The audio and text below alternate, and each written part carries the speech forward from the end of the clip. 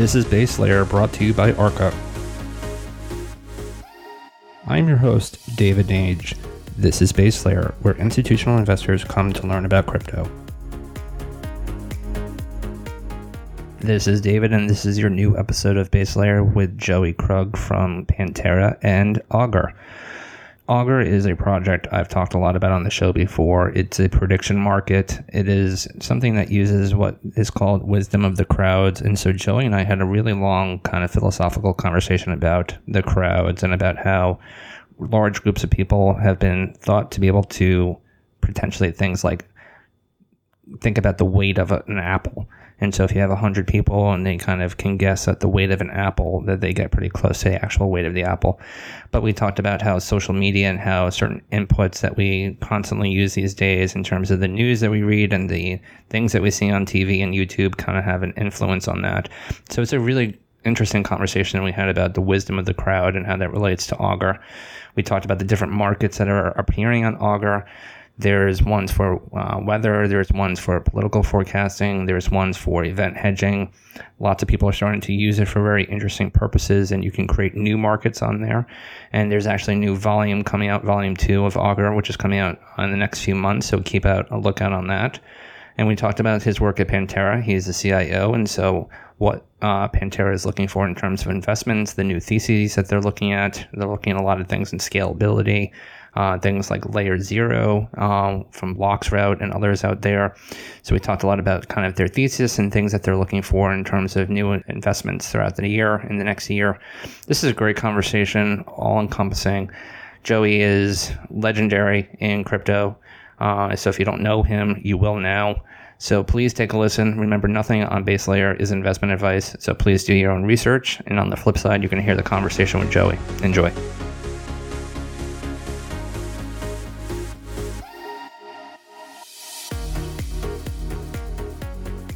This is David, and this is your new episode of Base Layer. I have Joey Krug with Pantera and Augur. This is a 2-for-1. Joey is the CIO at Pantera, which is a fund that we've already had on with Paul, and we learned a lot about what Pantera was doing.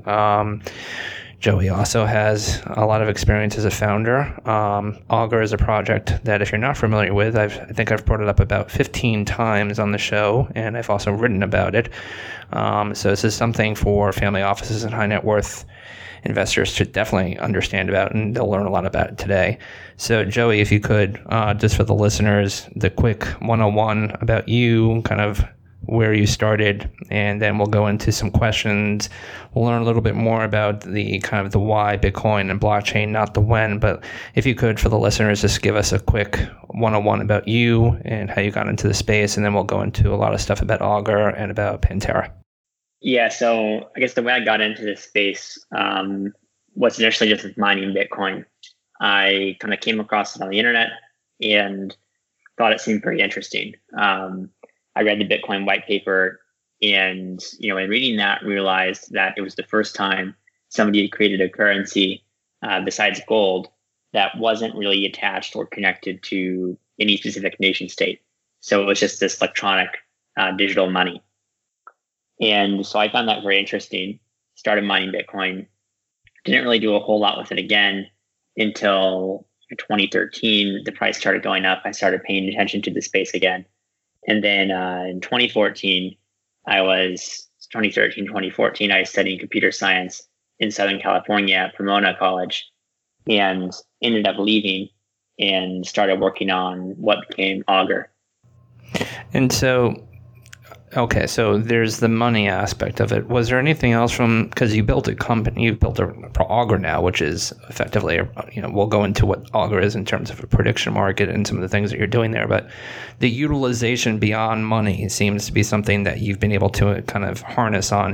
Were there other things aside from the kind of the money and the censorship resistance that kind of caught your eye on the blockchain side of things? Initially, no. I mean, those are really the only two things people talked about. They talked about how you could, send Bitcoin from point A to point B, which basically, money over the internet. Very easily, you could send money to any person in the world in under 10 minutes at very low transaction fees. It really wasn't until later on, a few years after that when people started discussing other use cases. At some point, people started talking about Bitcoin as being digital gold. And then they also started talking about smart contracts as well. Those are kind of things that happened later on. And we'll go into whether or not you believe in the whole digital gold commentary and the narrative there. So I definitely want to get your kind of insight on that. If you could, for the listeners, explain what Augur is and what it does. And initially, kind of, you said you started talking about why you started creating it. What is Augur? Just from the very preliminary kind of top layer, and then we'll go into the very specific use cases that you guys are doing in terms of political forecasting and event hedging and all that stuff. But just from the high level, explain kind of what Augur is and what the purpose is. Yeah, so what Augur is it's a platform for prediction markets, and it's all decentralized. So everything's peer-to-peer. So you can you think about Bitcoin, it allowed you to send money from point A to point B anywhere in the world with no limit, kind of very low transaction fees. Augur is trying to do the same thing, but for basically betting and trading. So you could trade on any kind of future event with anyone anywhere in the world, very low transaction fees. It's kind of no limit to how much you could trade. And from a concrete standpoint, people are speculating on future events. So this can be anything from the outcome of a presidential election all the way to, which horse will win a horse race and everything in between. And so an area I want to spend some time on is that the notion of Augur and the notion of prediction markets kind of relies on the proverbial wisdom of the crowd. As I kind of alluded to before with you, I'm a big fan of behavioral economics, and I really love trying to figure out why people do what they do. I know that's pretty simple, but I've read Kahneman, I've read a lot of the other kind of social behavioral economic folks out there. And so, with it, the wisdom of the crowd is a keystone or is a cornerstone of Augur. Is that not correct? Yeah, that's right. And so, explain, if you could, with the wisdom of the crowd, there seems to be the averaging together the individual guesses of a large group about, maybe the weight of an object. So if you had 100 people and there was, a few bricks, 100 people would try to obviously get close. And it seems that a larger group, the more people you have, you get closer to the actual weight of something or the actual answer to some sort of question. But then, when you actually start seeing some iterations around that, like we had with like the .com bubble, and you have all the investors or majority of the investors believing that all of these internet companies are, they're going to take off, and there was a lot of hype there, and then they obviously had a bubble. And so, when you think about, groupthink, and when you think about, kind of the wisdom of the crowd,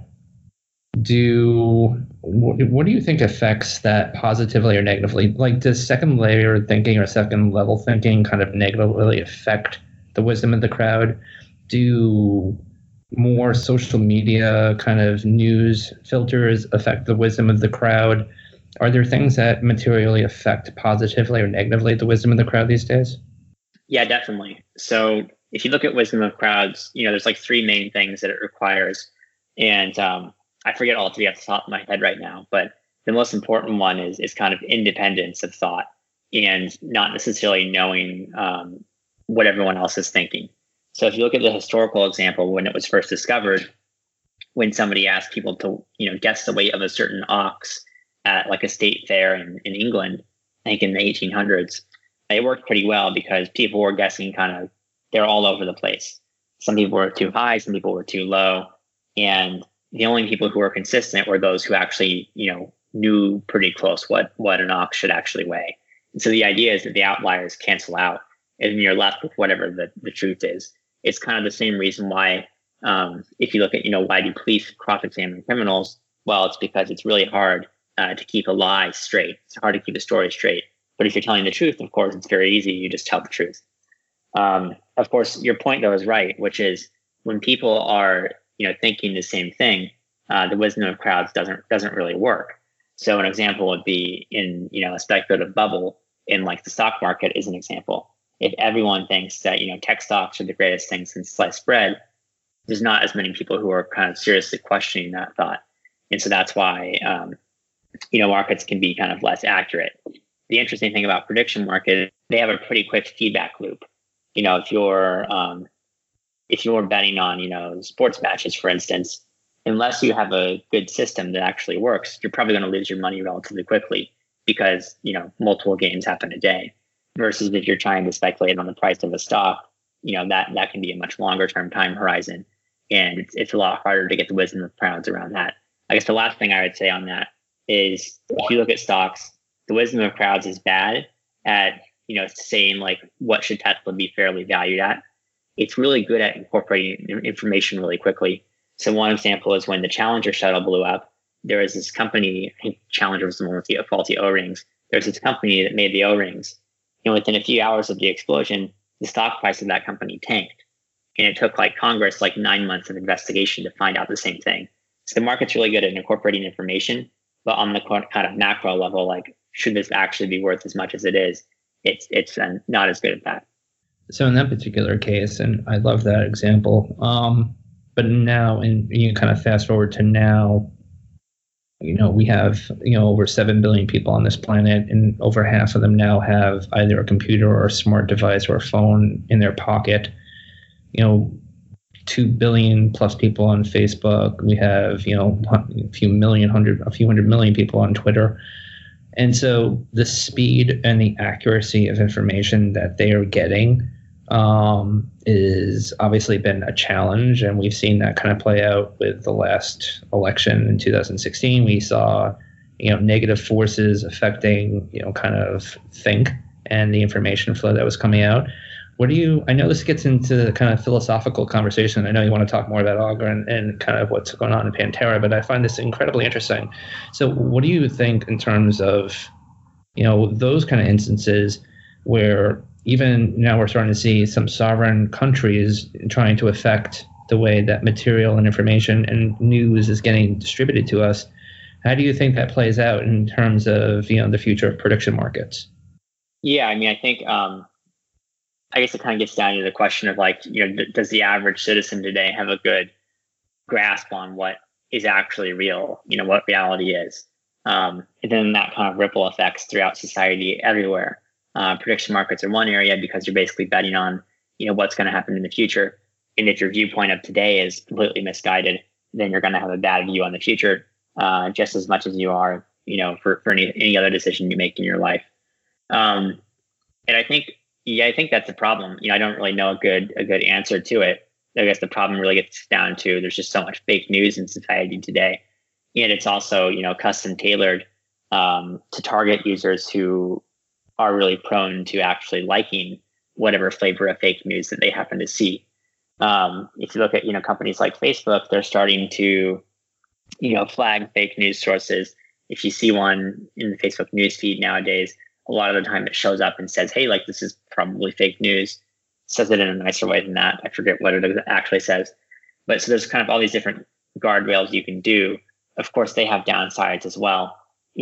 One person's fake news is another person's, conspiracy that no one believed and ended up becoming true. And there's a few of those throughout society where people said, they said X was true for years and then no one ever believed it. And then eventually it turned out that, well, they were actually right. But in the present, when they said that, it would have been perceived as being fake news. My favorite example of this is when people, in the 80s, 90s, and early 2000s said, oh, the NSA is spying on us. That sounds crazy. People back then thought, oh, that you must be a crazy person if you think the government is spying on you. You're just an average person. There's no way the government actually has your data. But in reality, well, it turned out that was 100% true. And the NSA does basically spy on everyone. So that's the one big tough challenge with fake news is, how do you really know whether it's fake or whether it's just kind of a conspiracy that, hasn't been 100% proven to date. So I am going someplace with this. So you've had a lot of experience.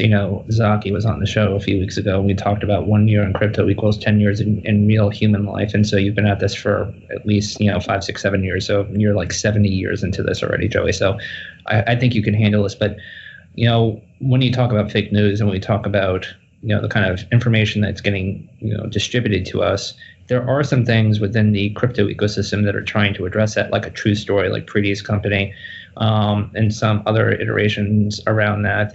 do you think that could be a solve to this problem, that the ecosystem around blockchain and crypto could actually start creating better news outlets? Yeah, it's a good question. Yeah, I mean, one thing I was saying to somebody earlier is like, I think it's kind of BS that the space moves 10x faster. Really, I think the news cycle in crypto moves 10x faster, but the actual software development is basically at the same pace or even slower than traditional software, just because it takes so much time. I think it feels like it moves 10x faster just because people are doing things that have never been done before.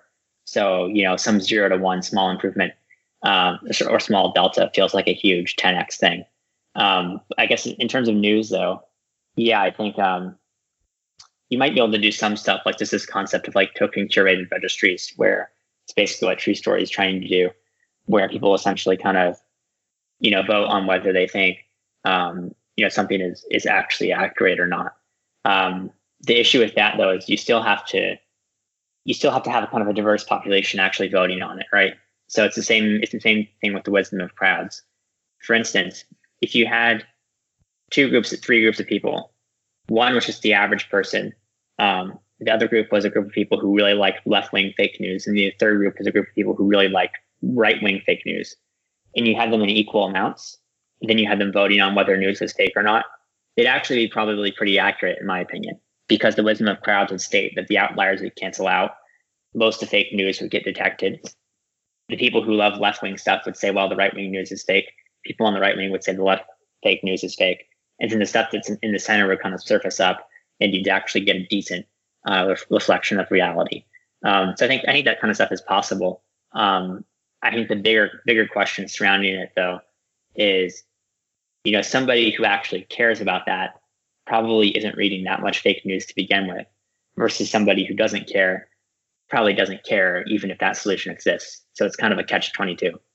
So a little bit more about on Augur. So we talked, very briefly about some of the use cases. So we talked about political forecasting, we talked about event hedging, we talked about weather.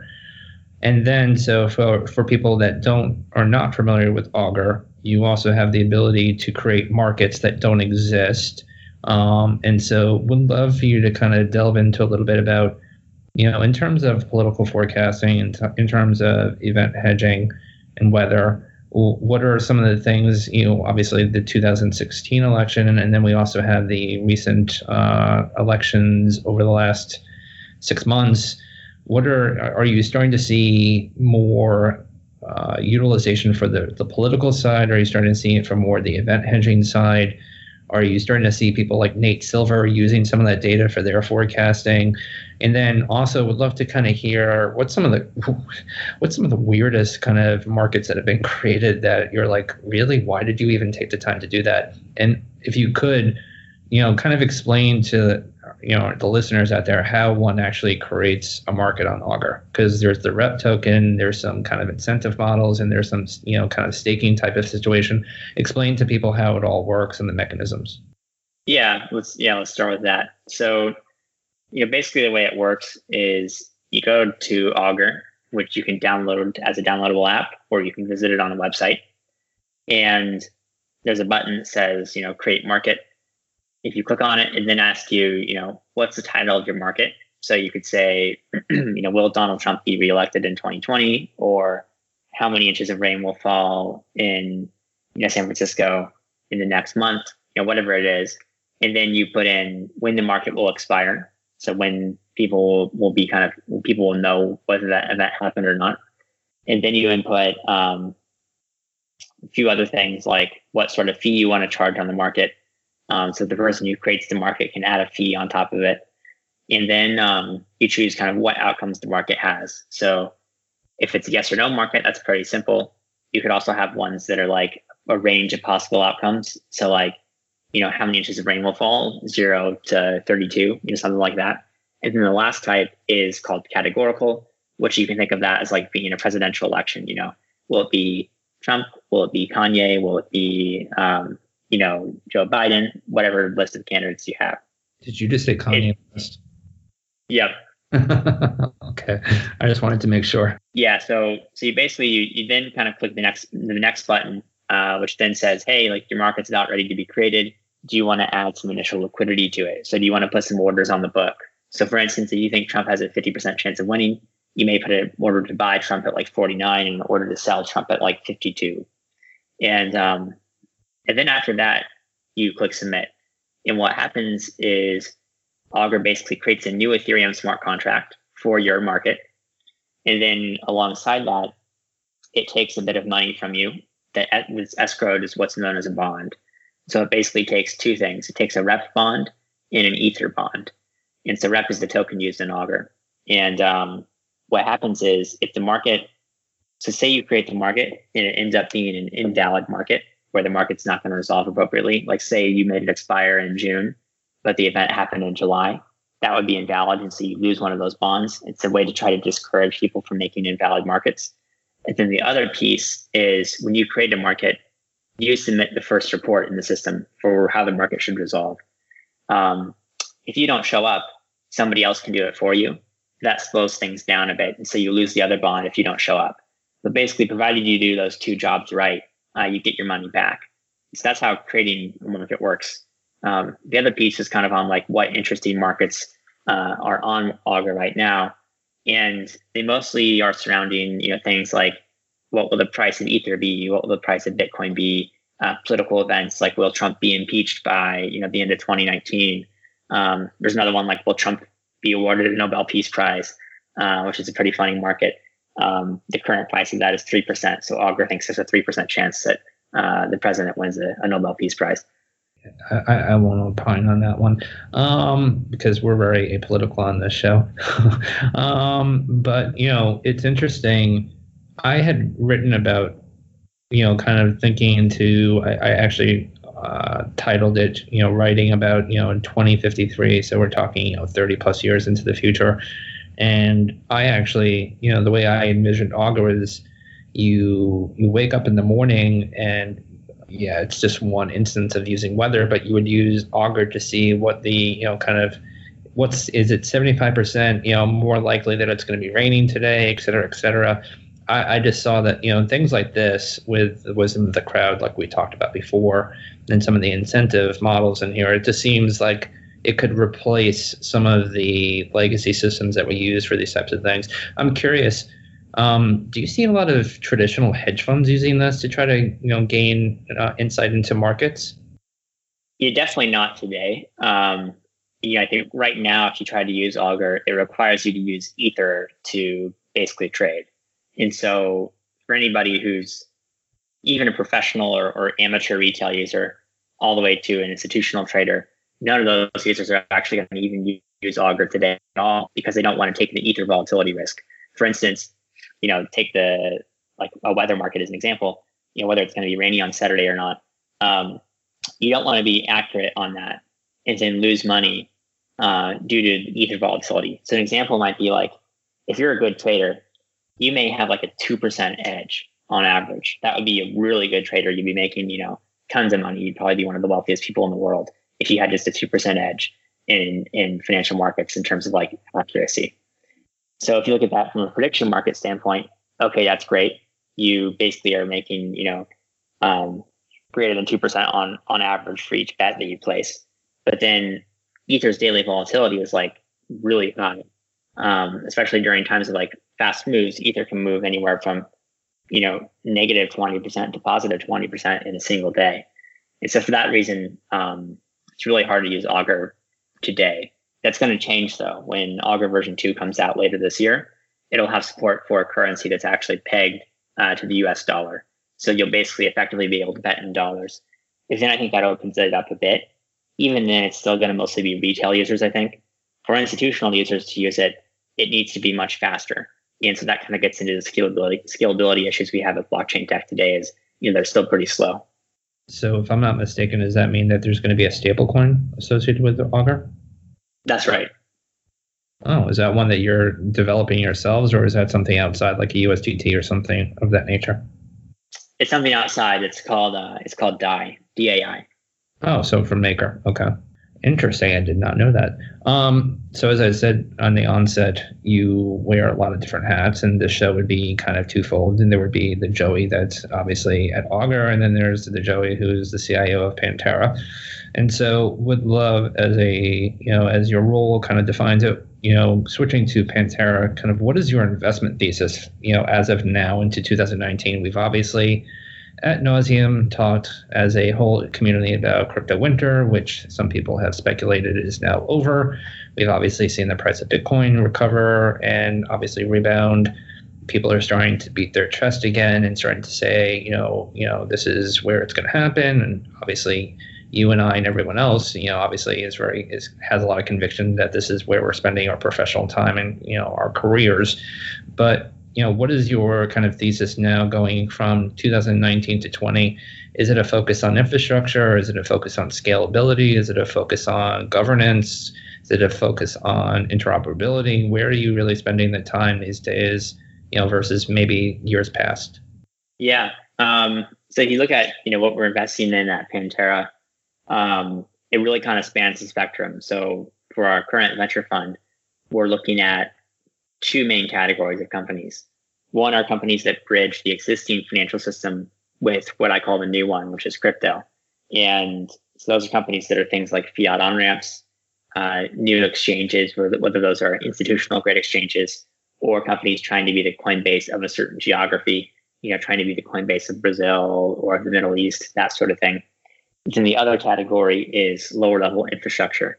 And so these are companies that are trying to solve the scalability problem, or trying to make it much easier to develop on these networks, make it way faster to write software. There's one company we invested in that makes it easier to write secure smart contracts. And so those are the two big areas on the venture equity side. And then on the token side, we're still looking at people creating new cryptocurrencies. The most recent deal we've done there was a company called Bloxroute, which is basically a company that's trying to solve the scalability problem by making it so, well, in a nutshell, the big scalability issue is on the networking layer. If I have a computer and I want to send a transaction to Ethereum, my computer sends it to 7 other computers. Those 7 other computers send it to 7 more. And this basically continues to happen until the whole network has the transaction. And so this company is trying to basically create a system that's much faster and quicker than that. And we just had Uri from Bloxroute on, and we are definitely, I'm excited about what they're doing. And it was really interesting. We had a very, lengthy conversation about layer 0. Everyone's been talking about how to make things on top of layer 1. So layer 2 solutions like Lightning, people have talked about side chains. People have talked about, zero knowledge proofs. People have talked about hash time locks. And so everyone seems to be kind of trying to add on top of layer 1. And it seems that Uri and his team are really addressing below layer 1 and layer 0. Do you think the market has kind of maybe gotten it wrong for the last few years? Is Uri and his team at Bloxroute really kind of addressing the necessary infrastructure below layer 1?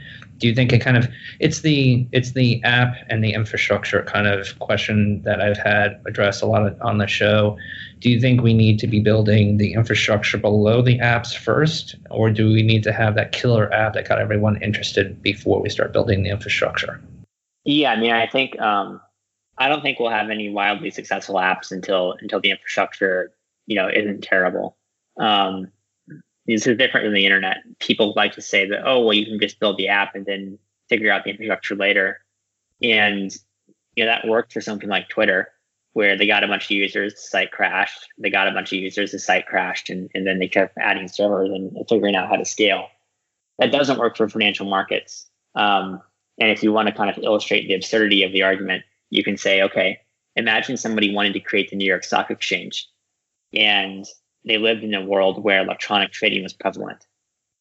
And to do a trade on the new New York Stock Exchange, you can only do one trade every 30 seconds. It would never take off. It would just never work because it was too terrible of a product for it to get any traction. And so I think on the infrastructure side, there needs to be at least enough scalability where the experience can be maybe 10x worse than the traditional world. Whereas right now, It's just such a poor user experience. So I think you have to solve the scalability problems to even get successful apps. You can get the idea of what a good app could look like, but the experience just isn't there until you solve the scale issue. So that's a great question, lead-in kind of conversation. So there's been this idea, this narrative that getting people, the average Joe and Jane, it's been said, the narrative is that we'll get to adoption and we'll get to scale and everyone will use it when they don't know that they're using a crypto or a blockchain-enabled product. It's just something that's ingrained. It's something that they use. They don't really necessarily know the difference between, private keys. They don't know necessarily encryption. They don't know, about side chains. They don't know about the nuances involved. They just know that it's better and it's faster and that, it provides them better utility. In your kind of experience in the market, from a technological standpoint, being a founder and also from an investment standpoint, when do you think we get there? Oh, yeah, that's a good question. So basically, if you look at what's needed to get to a point where the user doesn't even know they're using blockchain at all, there's kind of two aspects of that. One is the overall user experience, and that's like onboarding. How do you get crypto? How do you sign up? How do you get an Ethereum wallet or a Bitcoin wallet or whatever it is? And, how does the user interface feel when you actually do transactions and click submit and that sort of thing? I think you can get there on that angle by the end of this year. I think it's mostly just kind of user experience design problems that don't have any fundamental barrier to solving them. So I think that part's doable pretty soon. The part that you can't get around is the fact that it takes 15 seconds to 30 seconds to do settlement. So your transaction may go through or it may get rejected, and the user doesn't really know until 15 seconds later. You can show them that their transaction is pending, but it's not the same thing. For instance, if I do a trade on E-Trade or whatever, the trade happens basically immediately. And even though technically settlement doesn't happen for 3 days, I can then turn around and sell that position or buy it back and go back and forth, do whatever I want. And so basically the issue with crypto is that you don't have that luxury. If you got to wait 30 seconds for your trade to go through, you got to wait 30 seconds. And so the only way you can solve that problem is by addressing the scalability issue. That's one angle. The other issue is that even if you decrease the amount of time it takes for blocks to happen, using maybe something like Bloxroot or Starkware, you still have the other issue of how do you actually do enough throughput? So right now on Ethereum, if I place an order or modify an order or cancel an order for any sort of DeFi application, it costs me money to do that, and it's not cheap, which inhibits market making, which makes the user experience a poor experience. So the other angle of making it easy to use is kind of the scalability thing. So I guess the way to think about it is this. If you go to a site, you say you go to Augur at the end of this year, and you do everything up to placing your first trade, it'll feel exactly like a regular website. Then when you click submit on your first trade, that's when the record skips and you realize, oh wow, this isn't just a regular website. It's using some weird blockchain thing because it's taking a long time for the transaction to go through. And so the second phase of solving the problem is how do you make sure that issue doesn't happen? I know we're going a little philosophical again, but do you think a lot of that, because you mentioned the time and, we talk about scalability, we've talked about that a lot already, but do you think that has anything to do with the fact that we've become more of an on-demand society? We expect, we go on Postmates, we expect our coffee to be delivered in a very quick amount of time. We go on Netflix and we obviously can watch whatever show we want to these days. We go on DVR and we can watch all the Game of Thrones episodes if you haven't watched them already, which is a crying shame. But, is it a fact that, we've gotten to the point where we just demand such speed? Is that kind of why that that we have to deal with that? Do you think that's necessarily, because at the end of the day, obviously you and I understand the value proposition behind, the crypto infrastructure that's being built, but if we go so fast, do you think we're more inherently, capable of breaking things too? Yeah, it's a good question. I think if you look at this issue that I kind of just explained, there's the cost issue, which I think is a real one. And then there's a speed issue. And I think you're right on the speed one. A lot of it's just how today's society has shifted. If you look back in 95, if you wanted to use the internet, or even in 2000, it took a long time for a site to load. And that was kind of the status quo, or the best user experience. Now, if a website takes an extra second to load, it decreases the conversion rate by like a meaningful amount. So basically what that means is people are very, very impatient. And I think it's hard to kind of get around that. I think if you can get down to like confirmation times of a few seconds, maybe 5 seconds, then it's probably good enough.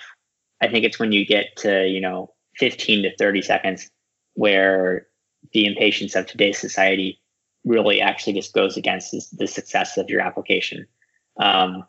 Despite people being impatient, if they want something really bad, they'll wait 5 seconds for it, which sounds kind of absurd, saying that out loud. Some people work a lifetime to get certain things.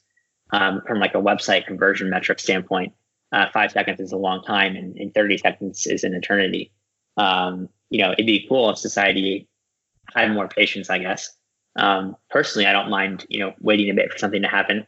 I can go to another tab, read an article that I'm interested in, and come back, and it will be done. But the average person, just from like the pure statistics of it and the pure data, doesn't really think that way. And so I want to hit on one more question before we just talk a little bit more about yourself. I saw a quote, and it was really interesting, that crypto as a whole will create an alternative financial infrastructure, that this infrastructure will be borderless, cheap, quick, and most importantly, will let people trade on things they've never been able to exchange before. And if those markets for those don't exist yet, it'll let them create it. So obviously we talked a little bit about that regarding Augur, but if you could, I know this is hard, but what markets and what kind of value transfer do you envision in the future that does not exist today? Because I would love to be able to kind of figure that out. It's, you have to be a little bit of a visionary. You have to obviously think way outside of the box, but what markets for value, kind of transfer, would exist, vis-a-vis, crypto and blockchain that don't exist today? Yeah. I mean, I guess I preface this with, anything we're about to say is probably going to sound akin to saying that in the 90s that people will post photos of their food on the internet and their friends will comment on it. So it may sound a little crazy, but, here are a few things. One might be you can make markets on, the success of basically really small things, like the success of a certain company's Reddit post. Like they have 5 different options to go through. They want to, do some marketing campaign. You can make a market on what the success rate will be for each of them in terms of like how many users they'll generate from a specific post. And then you can try posting it and kind of reward people conditionally upon like how accurate they were in forecasting the success of a given post. That's like one example. It's super obscure and nobody would ever do that today. I think the ones that I actually refer to when I made that post are more things that like are pretty easily foreseeable. So an example of that would be, you're a farmer in Argentina or Brazil or wherever, you have a few acres, and that's not nearly enough for a crop insurance company to provide insurance for you, because they're going to insure like the large, big farms. It doesn't make sense for them to underwrite a policy and do everything for your tiny farm that's in the middle of nowhere in Argentina. But a decentralized prediction market where you can create that market pretty cheaply, definitely can. And somebody who's sitting in Australia or New Zealand who has a really good climate model for forecasting the climate over the course of months in whatever that valley you're located in Argentina is, can then basically take the other side and essentially provide insurance for you. That's kind of like one example. The other example that I like to talk about is, if you look at investors in other countries, they don't have access to certain asset classes.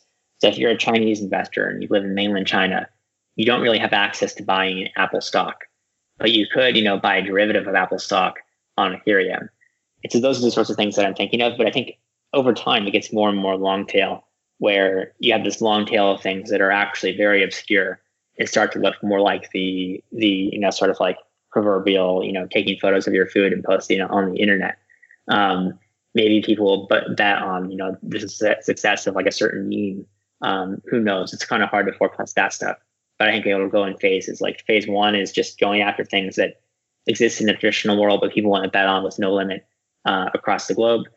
Then it gets to things that could exist in the traditional world, but don't because it's just too expensive or not like the ones I just explained. And then I think the third phase is going after things that are like just really obscure and don't exist at all in any financial market whatsoever today.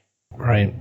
I mean, we've already started seeing really interesting things like the notion of I have a lot of experience in X category and I might have some free time and yeah, you know what? You are an entrepreneur or you are trying to get into that field and yeah, you're going to actually pay me for 30 minutes of my time or an hour of my time and my expertise, and it could be in a cryptocurrency. So we saw that with like Earn. We've seen some interesting things happen that incentivize people. We've seen things like Steam and LivePeer where people are actually now getting incentivized and compensated for the content that they put on there. And so I agree with you, past perspective on where it was before, where it was basically, the internet was just a tool for people to go on AOL Instant Message and, kind of chat with each other in rooms to the point where now there's such information share and we're actually using it as a marketplace is quite an interesting evolution. So I love the idea of, kind of looking forward. Obviously everyone gets very kind of stuck in the day in, day out of crypto. And I like looking out and seeing kind of how things could change. And so the last few things that we like to do on the show with guests is kind of get inside your brain. And so, the two areas that I like to focus in on are what you're reading, as you know, because I know you know a lot of people in crypto. We're all hypothetically very well-read people, and there are lots of people who read a lot. And so it is a multidisciplinary kind of practice. There's lots of things that we all need to either learn about if we don't know or continue to learn about because it's just an evolution of knowledge. And so would love to know what you're reading, if you have been reading anything, hopefully either not just crypto related, but also for fun. And then in terms of music, what kind of music you listen to, what gets you going, if you're either working or you're traveling, what type of music is going between your ears? On the music side, I mostly like, like anything from Queen to Green Day to Weezer. On the book side, let's see, right now I'm reading, there's this book by Glenn Whale called Radical Markets. I disagree with like 2/3 of it, but I think a lot of it's interesting ideas and concepts for, basically creating like new sorts of financial markets. So I think it's really interesting idea. So I love that kind of stuff. There's another book I'm drawing a blank on right now that's basically about how people are kind of predictably irrational. There's another book called Predictably Irrational. This is not that book. If I remember it, I'll send it to you and maybe you can put it in the comments or something. Sure.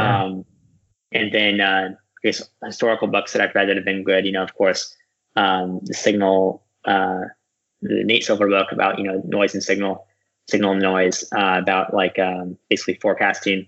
And then of course, Wisdom of Crowds is another good book. And I guess the other thing I read a lot is I read a lot of papers, because you can get kind of, you get maybe 20 pages of content, but lots of people write a whole book to explain 20 pages of content. So you can get a lot of the same stuff just in a paper. And so a really good essay is actually this one by Hayek called The Use of Knowledge in Society. I didn't know that you were a Queen fan. It's I don't know about you. Did you? I want to hear more about this. Your opinion on Bohemian Rhapsody? So this is going to surprise you. I actually haven't seen it yet. Really? Okay. Well, you have something. I know you travel a lot, so hopefully you'll be able to catch it on one of your flights. But I actually saw it now twice. I think I've seen it within a week span about 2 times. So if you are a big Queen fan, I definitely recommend checking it out. And so the last things that we like to do on the show is, if there are folks out there that want to learn more about Augur and obviously more about your work at Pantera, feel free to drop them, some information where they can find out more, whether it's website or anything like that. Yeah, for Augur, it's just augur.net, AUGUR. And then for Pantera, it's PANTERA, capital.com. And then both those have links to like our Twitter and emails and all that kind of stuff if you want to dive deeper. Awesome. So again, this is a special episode. Joey from Augur and Pantera. And we learned a lot about prediction markets. We learned a lot about what Pantera is doing. Joey's been around for a long time, is probably regarded as one of the most highly esteemed people in the space right now. So lots to learn from him. Check it out. Check out Augur. Check out Pantera. And hopefully we'll have you back on after version 2 is released and check in and see how things are going and see what kind of crazy markets are being created on Augur. And we'll be talking to you soon again. Thanks, Joey. Take care. Cool. Thanks. For more notes from this past episode about our guest, please go to www.ar.ca/baselayer. Nothing stated on this podcast should be taken as investment advice, which would require a thorough assessment of each investor's personal financial profile and risk tolerance. Statements regarding past performance are not necessarily indicative of future returns. If you like what you're listening to on Base Layer, let us know. Subscribe, give us a like, or hit us up on Twitter. Arca @Arca, or myself, David Nage @DavidJN79. Let us know, and we'd love to obviously hear from you.